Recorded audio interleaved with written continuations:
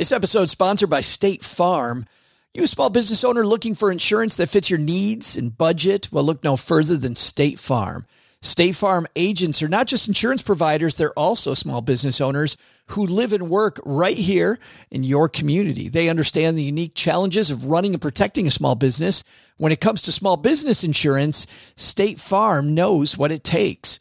Create a plan that fits your needs and your budget. State Farm agents are ready to help you choose personalized policies that truly understand your business.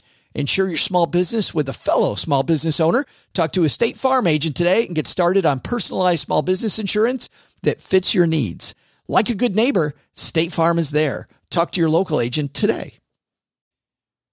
When it comes to your finances, go for the credit card that's always there for you. With 24/7 U.S.-based customer service from Discover, everyone has the option to talk to a real person anytime, day or night. Yep, that means no more waiting for, quote, normal business hours just to get a hold of someone. We're talking real service from real people whenever you need it. Get the customer service you deserve with Discover. Limitations apply. See terms at discover.com/credit card. My gosh, you boys already know I'm not letting that Ramsey boy come over and play until you clean up your rooms.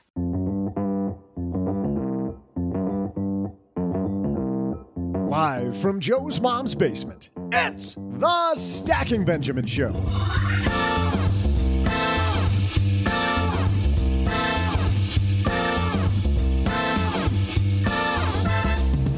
I'm Joe's mom's neighbor, Doug, and do you struggle with bad habits? Whether you want to drop the bad or start the good, today's guest has spent years studying how habits happen. Today, we welcome the author of The Power of Habit and the host of the How To podcast, Charles Duhigg. Plus, Amazon wants to take over JCPenney and use the stores for what? Well, we'll break down Amazon's latest strategic move during our headline segment. And finally, we'll toss out the Haven Lifeline to Brock, great name Brock, who wants to know whether he should pull money out of investments or take out student loans to pay for school. And then, of course, there's always my groundbreaking trivia. And now, two guys who need to drop their bad habit of sitting in a basement all day. Seriously, get out of here. It's Joe and O-G.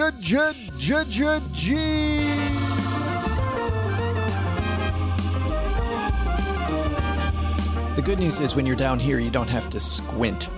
The thing I don't like about going outside is I have to squint, OG. It's horrible. Did you ever use that phrase when you were in high school? I'm going to drop that like a bad habit. I mean, girls said that to me all the time. Yes. No, I would just say, here I am, rock you like a hurricane. That's what I'd say. And then they said, I'm going to drop you like a bad habit. Yeah, hurricane man. Hey, everybody. Welcome to Bad 80s and Early 90s References for the Win podcast. I'm Joe Salsi, High Average Joe Money on Twitter. Across the card table from me, it's my friend OG. Kicking off the week, buddy. Speaking of 90s, I just did a 90s hip-hop Peloton ride. Oh, boy. If that doesn't bring you back. Is that fun? You know, one of the last spin classes I did before the gyms closed had on the soundtrack the latest Bon Jovi song. And I thought, wasn't the latest Bon Jovi song like 1998? But no, they had a new song last year that ran out of royalties or something. You had to do something new. Something goes, hey man, I got to make my house payment. Let's make like it. Nicolas Cage. He bought like too many tigers, or what did he have? A volcano? Didn't he have a cannon in his house or something? That was Johnny Depp had the cannon. Yeah, I can't keep foolish behavior personalities straight. If you want to hear about foolish behavior, though, head for the Stacker. That's our newsletter, where not only will you find all the updates on things going on here in the basement, but you'll also find out money lessons from a guy who had very, very foolish habits, guy who will go unnamed, but you will follow along and learn from his mistakes so you don't need to make your own. StackyBenjamins.com/stacker for our newsletter. We got a great show today, OG. We got Charles Duhigg here.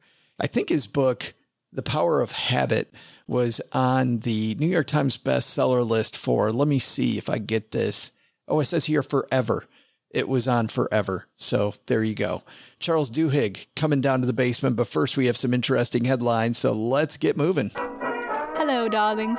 And now, it's time for your favorite part of the show, our Stacking Benjamin's Headlines.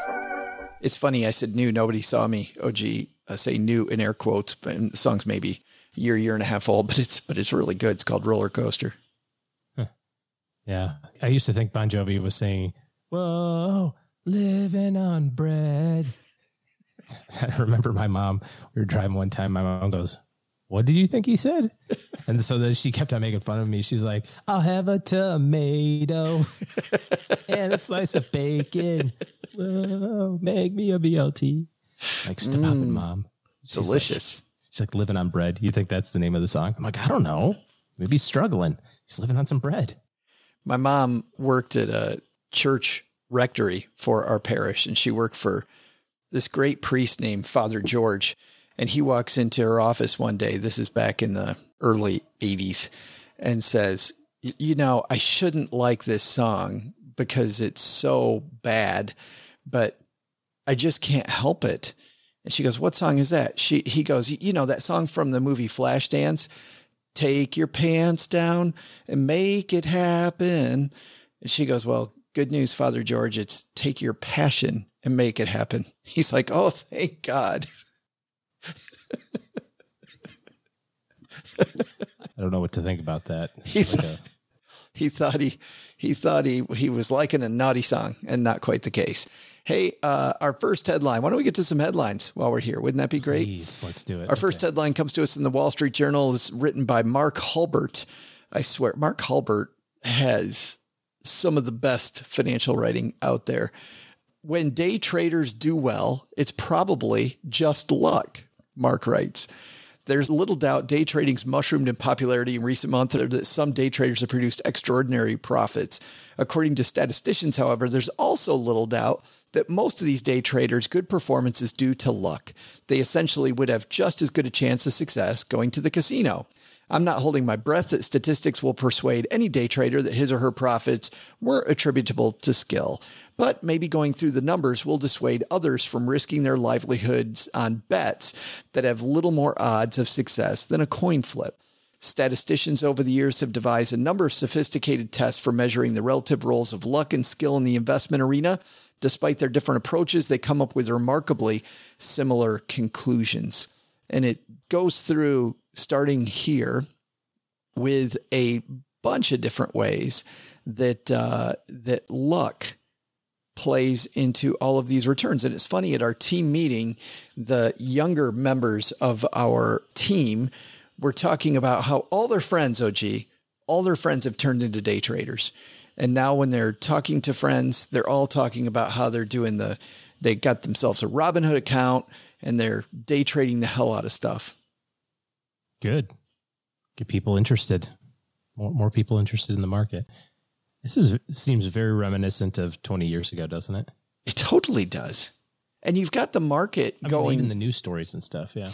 When the market goes up, and this is the case, you see this even more in real estate, but when the market goes up, it creates all these, quote, winners who are, quote, I keep doing nobody can see me doing the little air quote thing, which I also find highly annoying, but they're brilliant, right? Because they made a bunch of money in an up market. Okay. Show me that in a down market. It is tantamount to betting, especially when you're looking at it from the perspective of something like Robinhood, which is rewarding the behavior of easy money. You know what I mean? You can trade options, you can trade stocks, you get terrible prices on them, by the way. So if you're going to do that stuff, you should do it with a normal broker. But then the highlight, especially with social media, you can see and highlight the people that have been wildly successful. I mean, let me tell you something. If I've told you this, hey, I bought Apple and that son of a gun thing went up. You know, you're proud of it. You're like, I did that. I bought 10 shares. Apple went up. Well, 20%. Look how smart I am. But people are doing that with, not $4,000. They're doing it with 40 grand and 400 grand. And then that stuff gets publicized as this amazing outcome that just about anybody could do if they only had the same tool that this person does. And look, by the way, it's free and you can get it.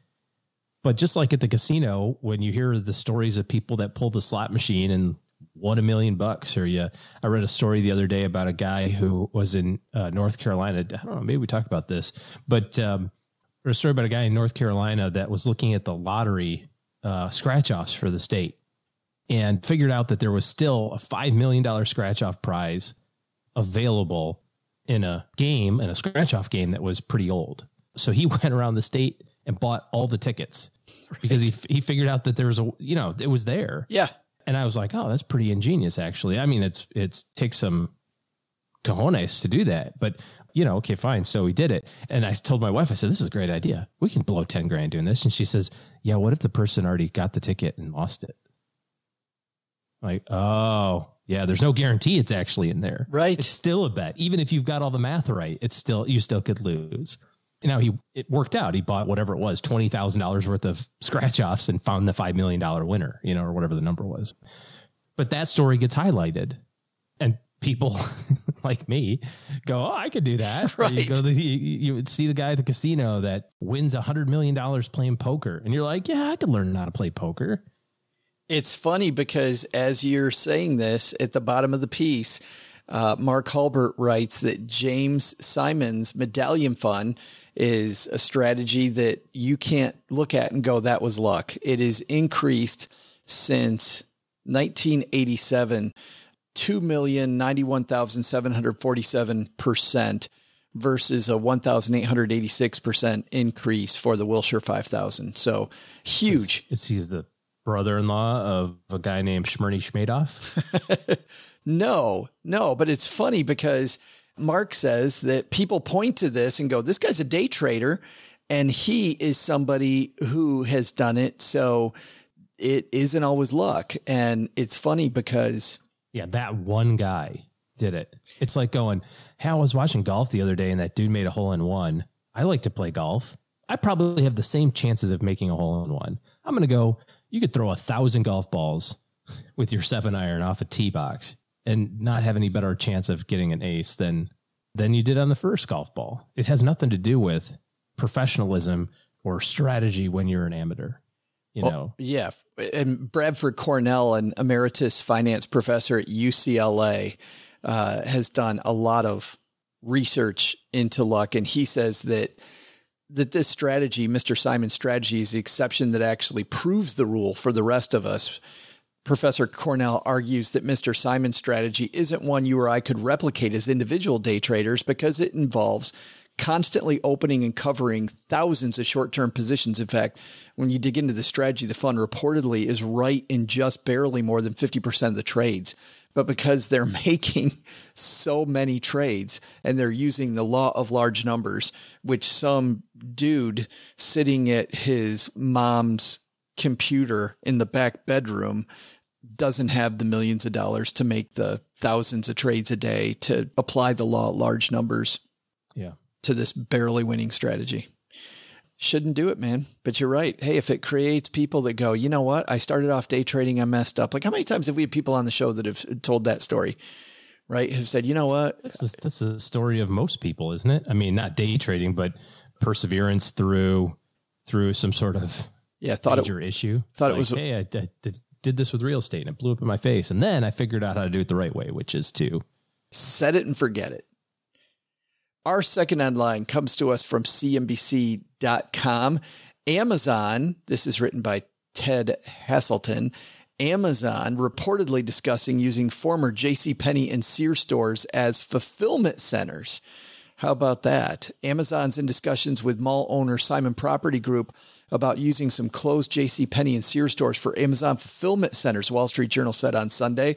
For Amazon, more fulfillment centers near residential areas would speed up the crucial last-mile delivery, the Wall Street Journal said. For Simon, turning over what was once prime mall space to fulfillment centers shows it be willing to relinquish an essential way of bringing in more mall traffic to secure a steady tenant. Simon Property Group declined to comment on the report. Amazon is a policy not commenting on rumors or speculation, according to an emailed statement. That last-mile delivery becoming really important now for Amazon here. Oh, gee, but isn't this amazing? You look at the turning of the wheel. Sears and JCPenney back in the 1950s, 60s, 70s, just stalwart companies You get to the 90s as the mall starts to fade a little bit.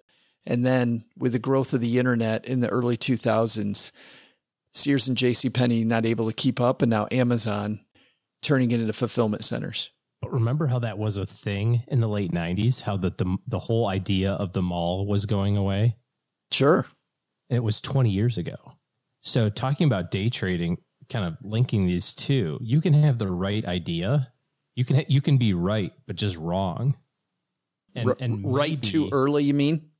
Yeah, you're right. If you said back in 1998, the internet is the future and never again will anybody go to the mall. First of all, I don't think that's not going to happen. I think large department stores or something may eventually go away, but it's just too much of a draw.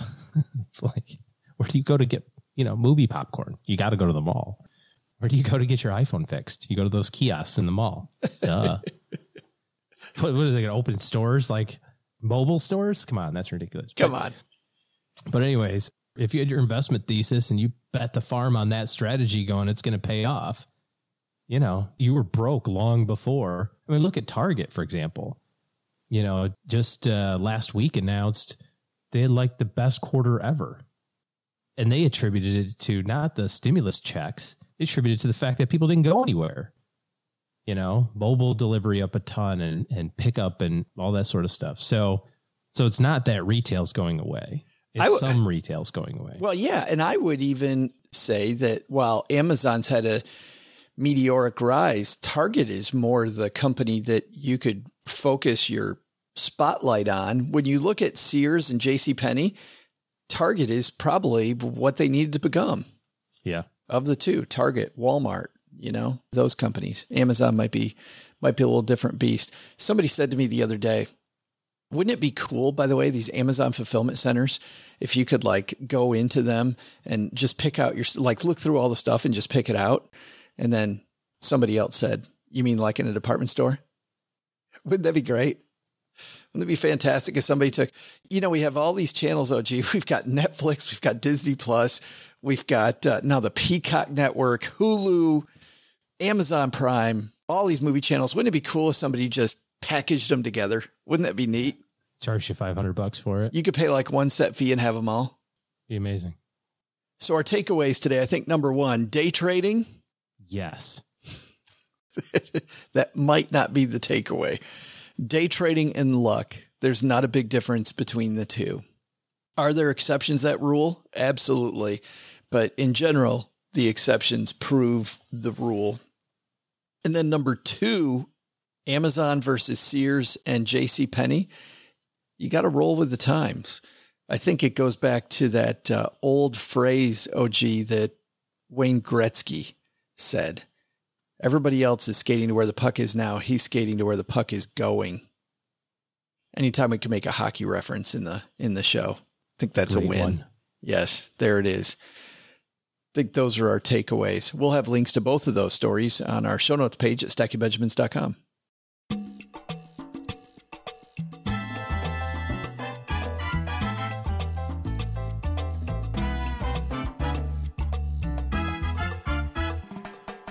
Well, our guest here today is an award-winning journalist, author, and the host of Slate's brand new podcast, How To.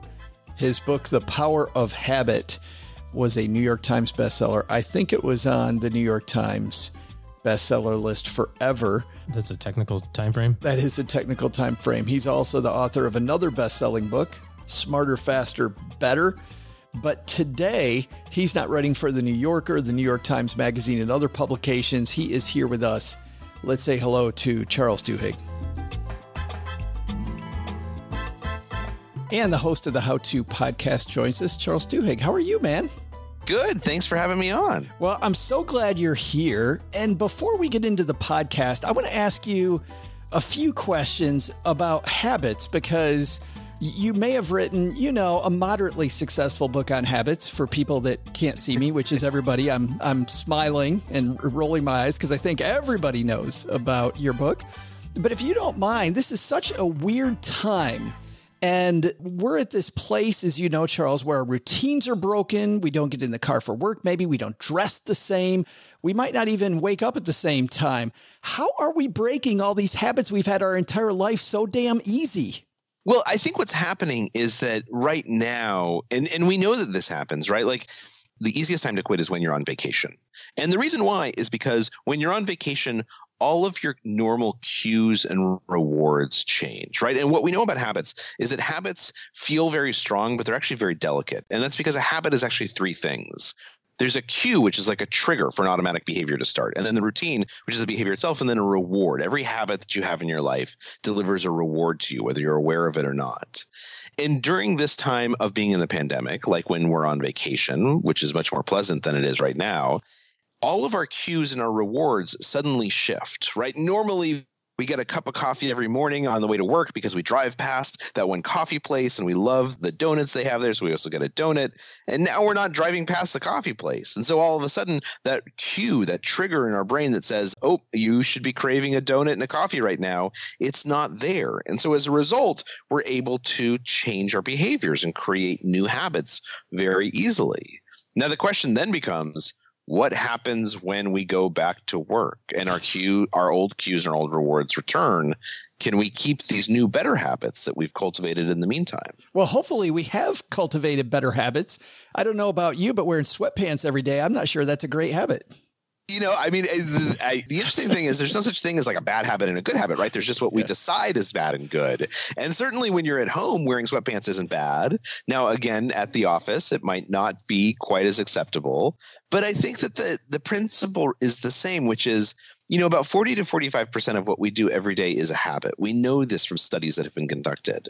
And so for many of us, these habits happen almost outside of our consciousness, without our permission. Once we begin to understand how habits work, we can recognize them. And that's when we can take control over choosing which ones we want to keep and getting rid of the ones we don't like. Yeah, you talk a lot in the book, Charles, about stress and what stress does to habits. It seems like with a lot of us, I've been reading a lot lately about mental stress. Of course, you've written and talked about mental stress lately. It seems like that's been wreaking havoc on our habits as well. Yeah, no, that's absolutely right. I mean, one of the things that we know is that when we feel stressed, that it makes it harder for us to exert willpower. And so we're more likely to fall back on our automatic habits. Willpower should be thought of as like a muscle. It's something like the muscle in your arm, right? Which gets tired if you pick up thing after thing after thing. Your muscle's going to get tired. Now, it can also get stronger and it can get weaker. But the point is that if I'm stressing you, it's harder for you to do physical exercise because your body is just tired. Your mind is the way that when you're feeling stress, it tends to exhaust your capacities for willpower. And so as a result, we tend to let our habits run havoc over our life. And so what's really important is that during these times when we know that there's stress, right? People are worried about the pandemic. They're worried about having their kids at home. They're worried about the election. As we are stressed in this respect, we are much more likely to fall back on the habits that we haven't chosen. And just being forewarned of that actually puts us in a better situation because it means that if we pay a little bit more attention to our habits, then hopefully we can avoid falling into the traps that we might unconsciously otherwise.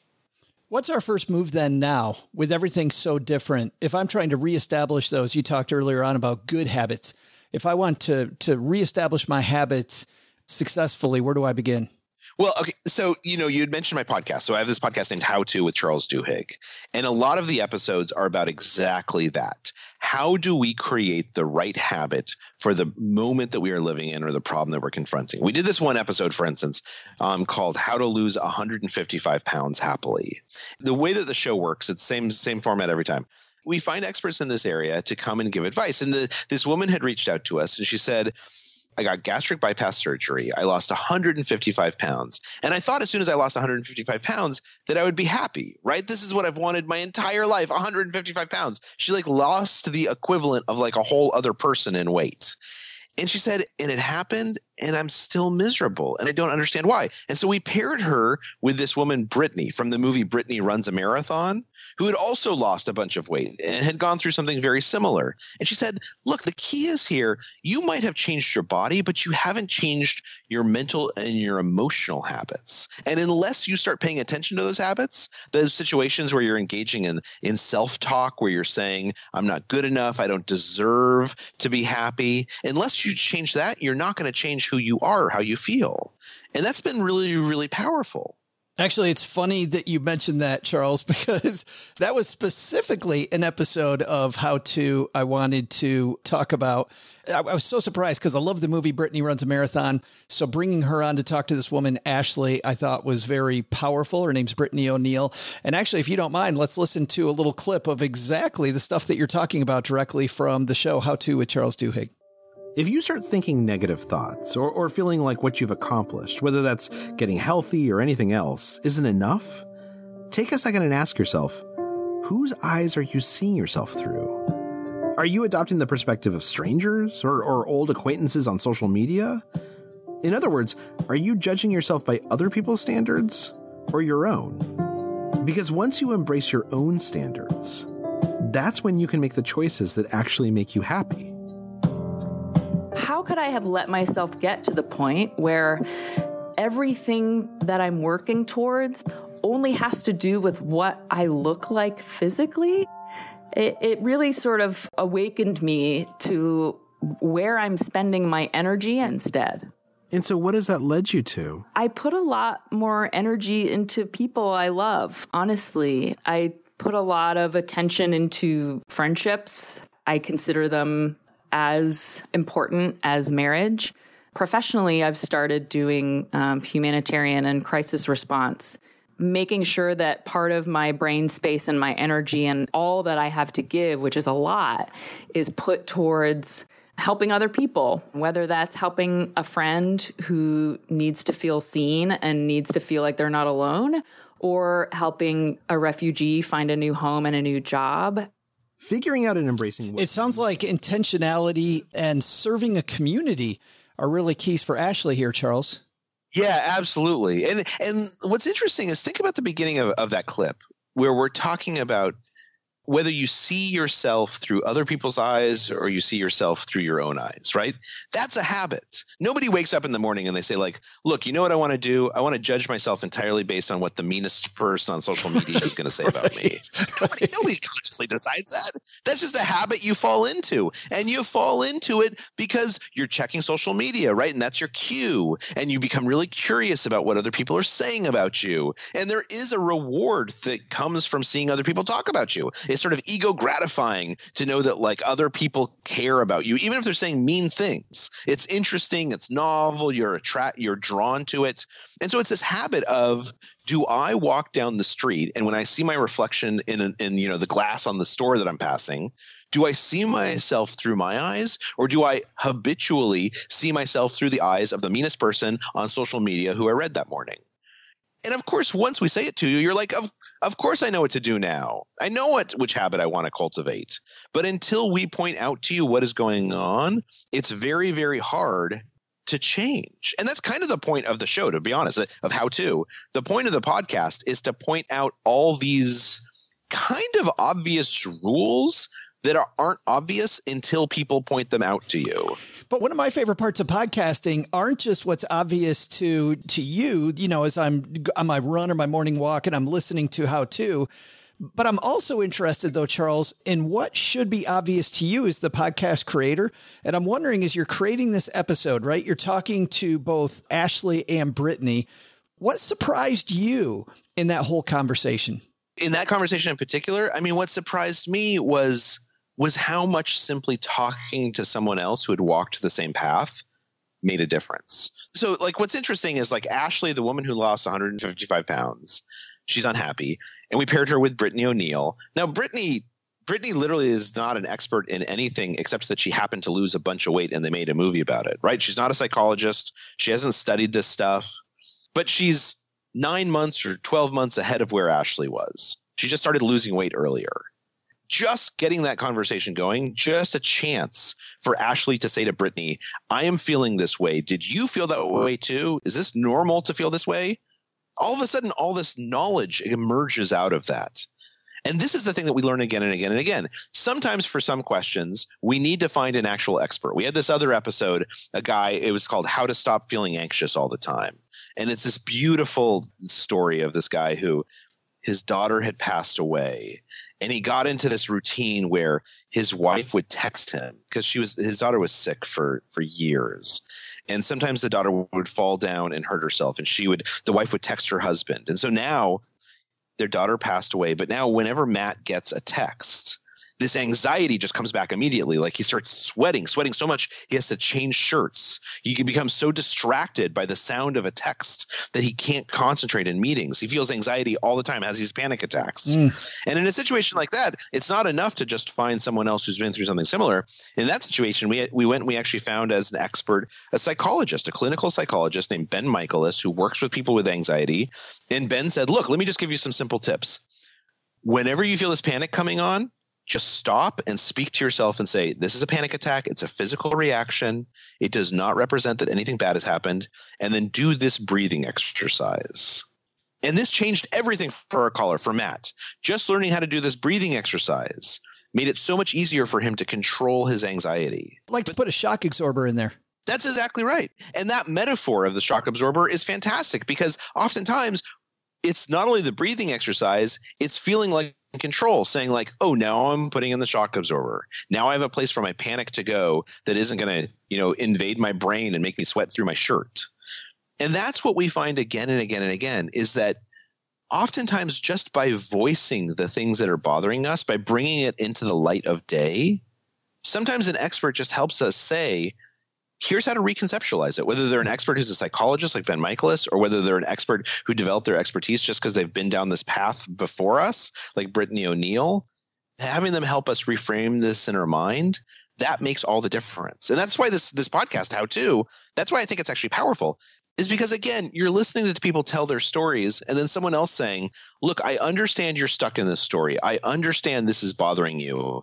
Let me tell you what's happening in a slightly different story, and just learning that new story and gives you these rules about how to change what's going on. Speaking of stories, one story that a lot of people listening to this are familiar with is the story we tell ourselves inside our head about getting a promotion or getting a raise. And you just had a recent episode on that. I want to listen just to the very beginning of this recent episode, how to get that promotion you deserve. Well, it started the first time I ever negotiated for my own salary. I went in my power suit. I was really nervous and I had a range in mind and the offer came in slightly above. And I actually ended up calling a senior woman in my field and I said, can I ask some advice? I'm not sure what to do. They came in above and she said, I'm going to tell you what to do, Alex. You're going to go in and you're going to ask for more. Welcome to How To. I'm Charles. It's funny. I heard that. I could feel my own blood pressure go up as I imagine myself in her shoes in this negotiation and going, are you kidding? I got a better offer than I thought, Charles, and I'm going to ask for even more. That sounds crazy. And the best part is she got it. She got more. In fact, she said that they expected her to ask for more, that she probably would have been like had less esteem at the company if she hadn't asked for more. And of course, in retrospect, again, this is kind of obvious, right? You're always supposed to ask for a little bit more. It doesn't matter if they offer you more than you think they were going to offer. You still ask for a little bit more. You always ask for the better deal if you're buying a car because you always just assume that the first offer isn't the best offer. And yet sometimes we have to be reminded of this, right? We have to have someone say to us, look, just go in and say, thank you so much. I was hoping for 3% more than you offered. And it works. I absolutely love the width of topics that you cover on the show, and it's got to be fun creating it. I do want to ask you this. You're such a great writer. Why you in podcast at this point? Are you going after all that big podcasting money, Charles? No, it's more that there are definitely some kinds of stories that work in print, right? Where like the story is so compelling that actually you don't want to hear someone's voice telling it to you. You want to read it because I can write it in such a way that it's more interesting and it's more suspenseful and it's more compelling. But then there's other things where if you were to read someone say something, it would seem super duper boring. But when you hear them, when you listen to them say it, it's fascinating. I mean, at the end of the day, like what my job is my job is to take ideas and then find the stories that make those ideas absorbable and something that you can use in your life. And some of those stories deserve to be in print, and I love writing, but some of those stories deserve to be in audio. And so that's where the podcast comes from, is that it's this opportunity to find a new way to tell stories, and stories that hopefully can change people's lives. Well, you might have a knack at it, my friend. I'm just saying, I don't know if I'm the first one to tell you this. You might be decent at finding stories.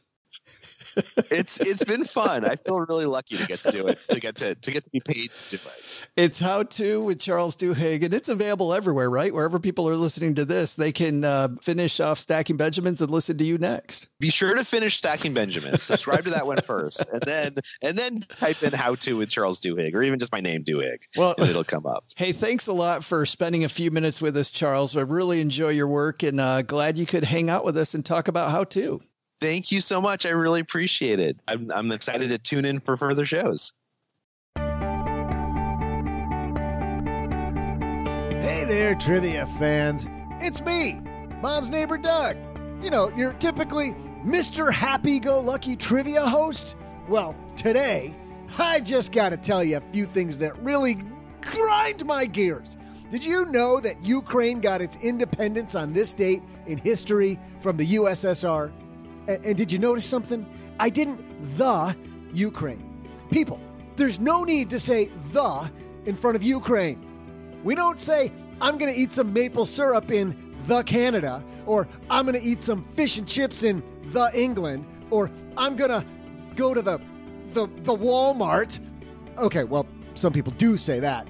And what about, I'm going to go see the pyramids in the Egypt? I bet you feel silly now, don't you? Now that I've set that straight, let's get to today's trivia. Maybe I'll chill out for a minute. No, I can't. I'm still mad about it. Since Ukraine, again, no the, got its independence today, what year did it get its independence? And here's a little clue from your pal Doug. The USSR collapsed the same year. I'll be back with your answer faster than you can end a Cold War.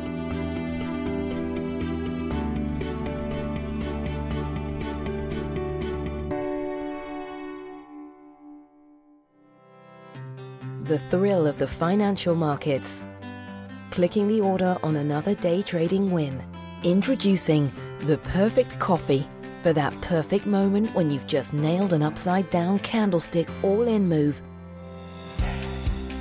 Or that glorious time as the sun's coming up and you've pushed through the nighttime hours trading Tokyo, Hong Kong, Frankfurt and London exchanges, and you just barely eked out that option harness that saved your ass before your 24.50 call expired. What's the perfect coffee for that moment? Pour yourself some I got lucky again brew. Imagine delicious trades and a fantastic taste. Sure, you might not sleep because that caffeine combines beautifully with your betting the farm lifestyle, but heck, it's nearly worth it because you found the perfect fix to keep you motoring. Staring at that monitor, waiting to squeeze out another quarter point on the VIX. Every time I push the button on another Wisdom Tree Coffee 3X daily leveraged out of the money option, I sip on my I got lucky again brew and think, I got lucky again. I haven't gotten lucky in weeks, but I'm still up all night trading. Are you coming to bed? Be there in a couple hours, honey. That doesn't stop me from drinking a cup or 3 of I got lucky again coffee. Sure, coffee won't make you millions, but you'll feel like a million while you drink I got lucky again brew. Available now.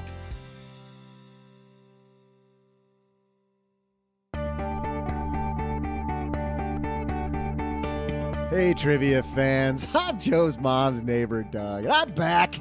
Wow, that rant felt good. It's cathartic. I mean, it felt really good. So now that I thought up another thing that just gets me all worked up, why are South and Central American countries the only countries that get the honor of being pronounced with a native accent? Hey, just going down to Mexico for some tamales. Yo, just going down to Chile for some chiles. Why is that? You don't ever hear, hey, I'm going over to Russia for some borscht, or I'm going to visit Ukraine to celebrate their independence. Never thought about that one before. I don't think so. Let's standardize the language, people. Elect me as your president, #Doug 2020, and we'll solve this whole crisis.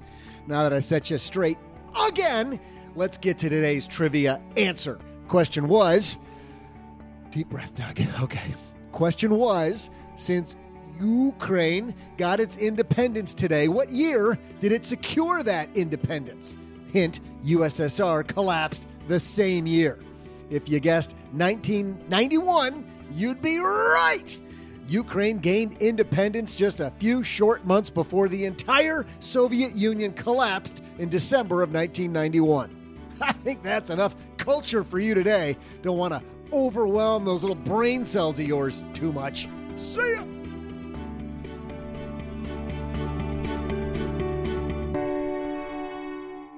But you do say the basement.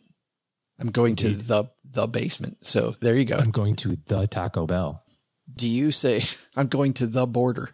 I'm running to the border. I'm going to the McDonald's, the Pizza Hut. I'm running to the bathroom after going to the border. Is that a bridge too far? I don't know. I think so. Yeah. Hey, let's throw out the Haven Lifeline, OG, and tackle some of life's most important questions. You know, our friends at Haven Life Insurance Agency, they sat down and said, how do we do this life insurance thing better? Let's get rid of the long forms. Let's get rid of the over-complicated application. Let's make prices affordable. And at the same time, let's have all policies issued by the parent company Mass Mutual, more than 160-year-old insurer. That streamlines the process so that you can spend time with the people you love, doing the things you love, instead of worrying about your life insurance. Head to stackingbenjamins.com/Haven Life for more. And today we have a letter Doug brought in the mail, and I have a letter right here in my hand, OG. Oops, hit the mic with it. A real letter. Yeah, how about that? From Brock. Brock says, hey guys, my name is Brock and I'm a new stacker. I'll not say his last name. He doesn't want to be associated with us, just so he can. Social security number is. Deny plausibility. Did you see that meme on the internet? The people going, okay, I'm a little bored. I usually don't play these games, but just for fun, give me your name, mother's maiden name, birth date, social security number. Yeah, we could no just different than the share those in the comments. Things that come out and say like on Facebook, like, what's your favorite pet's name? What city did you meet your spouse in? 10,000 comments. Yeah. You're like, and I've got that piece of data now. And locked in. Anyway, Brock says, my name is Brock. I'm a new stacker. Way to go, Brock. We should have a, let's see if we got a.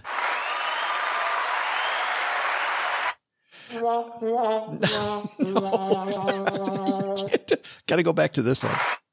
I hate it. We both have the pads now. I've been listening to the show now for about a month and a half, and I absolutely love it. I was wondering if I could get a little bit of financial advice. I'm currently a junior in college at the greatest university. Go Boilers. Okay. It's a leap calling it the greatest university, but settle for good. I know the Boiler makers. Who's the Boilers? I'm assuming the same. You're thinking it's still Purdue? But wouldn't you say like Boiler Up? I don't know. I'm familiar with the exact terminology, the appropriate terminology. Brock's confusing us here. I was curious as to what you would suggest about taking out student loans. I currently have about $3,500 invested in the stock market, but I'm low on funds to pay for college-related expenses this upcoming year. I have the option to take out some student loans that are subsidized, meaning I won't need to pay interest on them until after I graduate. Should I go ahead and take those loans, or do you think it'd be better to pull my investments now and use that money to help pay for my expenses? Any advice would be greatly appreciated. Thanks. Thank you, Brock, for the question. OG, does he leave that money invested and take out the subsidized student loan, let the government handle the interest for a while, or does he cash in? Man, this is a tough one. I'm kind of curious if the $3,500 would be enough to pay for school. I'm guessing probably not. mean, I'm not so out of touch that I assume that $3,500 is a college cost. But he says college related expenses though. Yeah. I would say that if it's the end, he says he's a junior, right? Yes. And so if he can, I would pay cash for it. I would sell the investment. I would totally pay cash for it too.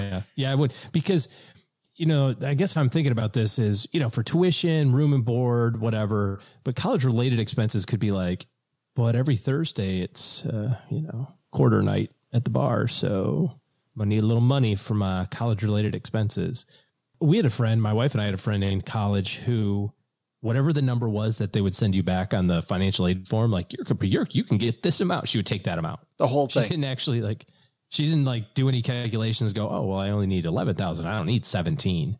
She would take the full amount. And then she'd be like, look, I've got $7,000 in my checking account, which would whittle its way down throughout the semester because that was just like a bucket of free money. Her spender brain was strong. Oh, yes, it was. And it wasn't like, oh, I'm going to hang on to this just in case I have an unforeseen lab coat expense. It was like, look, extra money. I can go to the mall. Yeah. I've been there. That was totally me. Totally me. So if you can avoid that, I would avoid that, Yeah, I agree. And then use the downtime. There's nothing wrong with being stressed and overworked in college. Get a job. Go. I was going to say they're probably not punching tickets anymore at the basketball games. I mean, they're even having basketball games at Purdue anymore. But, I guess they're deciding on college basketball here in the next couple of months. So we'll see. What in 3,500, that is an interesting number. There is that third option, which is try to see if you can cover it. That's a great idea. I thought you were going to say no, I'm saying calls on Robinhood. Right. Keep your $3,500 invested, right? Covered calls on $3,500. You'll get at least $6 doing that. Not covered calls, naked calls. That's where the real money is. Everybody knows that. Duh. And the good news is you won't have to worry about your liver later either. You'll be shaken all the way through classes. I wouldn't take student loans for something not student related. If you just need spending money, that's coming out of your investment account or your work. If you need tuition, that can also come out of your bank account, but I'd be more okay with student loans paying that. And I'm much more excited about that too if I've done some ROI calculation. I think college isn't necessarily a straightforward ROI. There's a ton of stuff that you learn in college that can't be accounted for with a simple, here's how much money I'm going to make discussion. But student loans can. Going into debt, I think, is an ROI calculation. What's my return on investment going to be? And is it worth the cost of this debt? Mortgaging my future for that. I think if it's a $3,500 in the bank versus $3,500 in student loans, I'm not mortgaging my future so that I can leave my $3,500 invested. Take the $3,500, get done with school as fast as you can, and get out there and earn it back and get moving. Yeah. Thanks for the question, Brock. You got a question for us? You can write to us like Brock did with this here letter, or you can also use the Haven Lifeline, stackingbenjamins.com/voicemail. If your computer has a built-in microphone, or your phone obviously has a microphone, if you talk to people on the phone. If you got one of them new fancy phones that's got a microphone attached to it that actually lets you talk, one of them, you're good. stackingbenjamins.com/voicemail. All right. That's going to do it for today. Big thanks to everybody for hanging out with us again for another week. This is our last week, OG, of our summer session for Stacking Benjamins. And man, do we have a great week this week. That's funny. You know who we have on Wednesday? Lindsay Hartz, the fantastic fashion designer, Lindsay Hartz, coming on the show, talking about her cool career, managing something as fickle as fashion design, and how do you make decisions when you manage that type of company and that type of career. And then also surrounding yourself with good people, mentorship. Going to talk about a lot of stuff with Lindsay. Hey, speaking of mentorship, if you're somebody who needs great help in your corner, guess what? OG and his team are taking on clients, and it's your chance to finish the year on a big up note. It was funny. I saw a meme just today, OG, that said, I'm thinking about going ahead right now and just putting up a tree and calling it a year. Nice. Let's just set up that damn Christmas tree now and just get her over with. But if you want to finish your year on an up note, stackingbenjamins.com/OG. That's the interface to OG's team's calendar. You can get yourself on that and have a consultation with them to talk about how they can help your team be better in the future. All right, that's going to do it for today. Doug, you got it from here, my friend. What should we have learned today? So what should we have learned today? First, take a lesson from our headline. Be like Amazon. Broaden your thinking and you could find unexpected opportunities. Second, take a lesson from Charles Duhigg. The key to develop habits isn't through willpower, but rather by setting up processes and systems that set you up for success. But the big takeaway? Hey, why don't we just drop the word "the" all the time? All time. That's better. Now to end the show. Oh, that's hard. End show. Wow, this is really hard. Yeah, that's a "the" too far. I'm not doing it. Special thanks to Charles Duhigg for coming down to the basement and reminding us we can conquer whatever life throws at us. You can find Charles and all his knowledge at charlesduhigg.com. And you'll find his podcast, How To, with Charles Duhigg, wherever you're listening to us right here. We'll also have a link to his website and show on our show notes page at stackingbenjamins.com. This show is created by Joe Salsihai, produced by Richie Rutter-Reese, and engineered by the amazing Steve Stewart. Online, visit us on Twitter at SBenjaminsCast or on our Facebook page. I'm Joe's mom's neighbor, Doug, and I just jumped the shark. SB Podcasts may receive payment on the show from sponsors and guests in the form of books, giveaway items, discounts, or other remunerations. That's a big word. There's no way you take advice from these dorks, but like Joe's mom always says, don't take advice from people you don't know. This show is for entertainment purposes only, and before making any financial decisions, consult with a real financial advisor. And thanks to all the fans who are voting #Doug2020. Together, we'll get rid of the in language. No other candidate's doing it. Join the movement, people.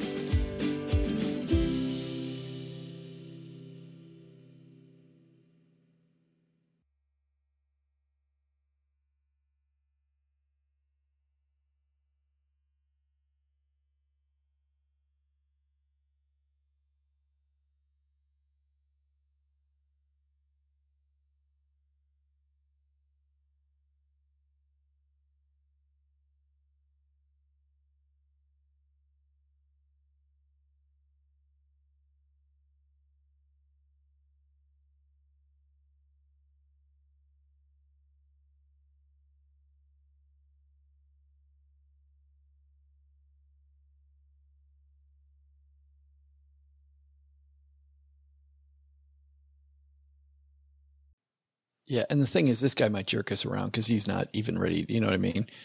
He might just go, hey, I want $1 bajillion.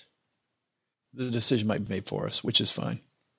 Because the other house, the smaller house, the one that's realistic, that one we could easily do and just make it the beautiful little house we want to live in. Just like a tiny house. Comparatively. I was talking to my buddy in Seattle yesterday. They've lived in Seattle. They bought their house. When they bought it, it was $500K. And I thought he was crazy. I'm like, dude, you can't be spending $500,000 for a house. He goes, I know, but what are you going to do? We got what we got. Like, it's a small little house and we're happy with it.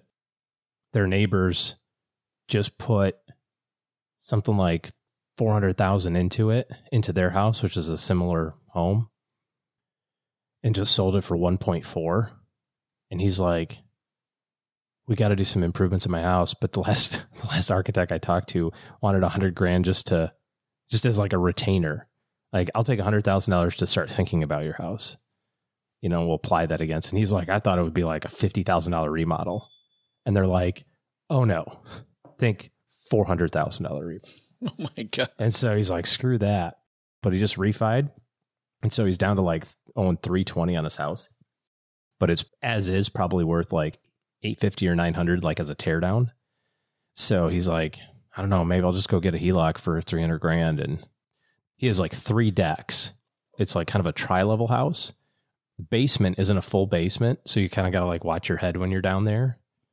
But his neighbor basically took their house, which is the same thing, and jacked it up like 2 feet and put in more supports, and the basement became like a full basement at that point. Wow.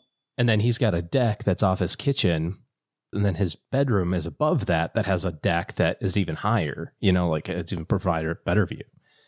I'm like, dude, man, I'm like, you guys have a really great spot. You know, it's in a small, you know, little small community there in West Seattle. And the thing is that you either have to do it now or you just never do it. I'm like, you've already been there 12 years. You guys either commit to being there until your kid is 20 and do it the way that you want it so that you get tons of utility out of it and you sell the house in 20 years, or you take that cash, you take the equity that you built up and go find a house in a community that you want to live in to like raise your kids in, because they're in kindergarten now and 2. So it's like, either way, you're writing a check for, you know, $500,000. It's either $500,000 you get to live in your neighborhood, or it's $500,000 you're going to move to someplace else. Well, that's what Cheryl and I were talking about, because we were going between these 2 houses, and the upkeep on the first one I showed you, which I think of as the second one. So if I call it the second one, on the new one, that one is going to be more. So lots of upkeep challenges. You know, we were talking about to do on that first house, everything we wanted to just get it done right away. You know, like you and I talked about the upgrades we want in and be done with it. So it ends up coming out to be about the same, you know, like the cost at the beginning ends up being the same. The difference is I have a smaller house with all the upgrades right away. Yeah, it's done. The bigger house, I'd bite the bullet, but then we would totally cash flow it. We would totally then peel that thing off a little bit at a time. Well, partly because it's intimidating the load of stuff that needs to happen there. Yeah. Like just the amount of furniture I need for that house is going to be. Well, I was thinking about, I remember when you were in Texarkana before, I remember a conversation that we had where you're like, God, every time there's an extra $1,000, we got to spend it on this thing. Well, that's what I've been thinking about this morning since I woke up. Is I'm like, maybe the smaller one is just a better, because then it becomes a huge lifestyle decision. You know what I mean? Then you have a nice house, but you can focus everything on the rest of your life. That was the point that the Hills were making last night, was that it really comes down to your priorities. Yeah. Like, do you want to live in this beautiful show palace house that's going to be kick-ass? If you host parties or fundraisers or whatever, like you'll be hosting that stuff all the time because you can, you know what I mean? Yeah. Like the house is totally made for that. If you don't do that, I think you're missing out, because you should do that. Yeah. You'd be like the hermit crab that has the beautiful house on the hill, so to speak, that nobody knows who lives there. Or on the other side, you get the house that low maintenance, don't have to do much to, and, you know, travel the world, you know, go make friends. You said that this house is across the street from the other one. Just make friends with the guy who buys that house across the street and then just hang out there all the time. That's all you got to do. Makes sense. Anyway, I think our strategy's sound, though, which is we made a lowball bid on the second guy to find out what the real comparison is, because we don't know what we're comparing yet. Right. Because the guy's even priced the house. So once he prices the house based on us kind of giving him a shove here, we'll see what he comes back at. I was listening to a podcast with Guy Raz yesterday where he's interviewing Dave Ramsey, and it seems to be a relatively new show that Guy Raz is doing. And, you know, you've heard the Dave Ramsey story a million times. You've heard the Trail of Tears and all that sort of stuff. Nevertheless, it's somewhat entertaining. But he did say something that I thought was really interesting as he was talking about debt and leverage. It was kind of the first time that I've heard him say this, so I just haven't listened to his stuff in a long time, so maybe he's been saying it a while. But he said, until you get to like $10 million, the main driver of your financial future is your income. And I went, oh yeah, duh. But he was meaning it in the context of that number is going to be somewhat quasi-fixed based on your career. You know, we talk about like doing side hustles and that sort of thing. But nevertheless, it's like, okay, well, that's the number.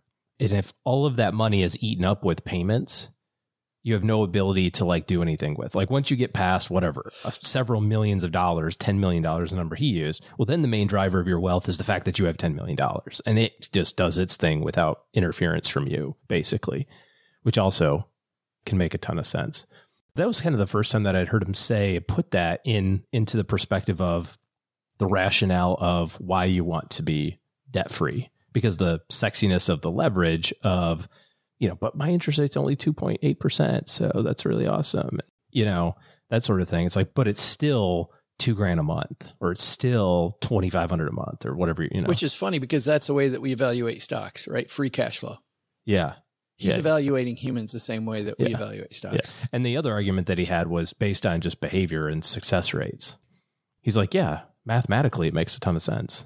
And this is when we talk about the know thyself, it's like, mathematically, it makes tons of sense to be ultra leveraged at a really low rate and margin the heck out of it. But no one's ever been successful doing that. So anyway, very interesting dilemma you have, sir. Good luck. Becoming a member at Navy Federal Credit Union can help you earn more and save more. Their certificate options could earn you more than standard savings accounts with competitive rates. Not all financial institutions offer you as many choices for savings options as Navy Federal does. For example, you could start your savings journey with a low minimum deposit, add money at any time, and watch your savings grow. Thanks to flexible terms, you can use Navy Federal's savings options for all kinds of goals, short or long term. Considering a big home improvement project, maybe you want to consolidate debt. Well, if you're thinking consolidation, that's part of your plan. You could borrow up to 100% of your home's equity with a fixed rate home equity loan with zero closing cost, or easily borrow as you go with a home equity line of credit. What I like, you make your plan first, and then you use the appropriate instrument to get you there. And Navy Federal has them. Both options could help make life's big expenses seem more manageable. To learn more, visit NavyFederal.org. At Navy Federal, our members are the mission. Navy Federal is insured by NCUA, Equal Housing Lender. Membership required. Terms and conditions apply. Loan subject to approval.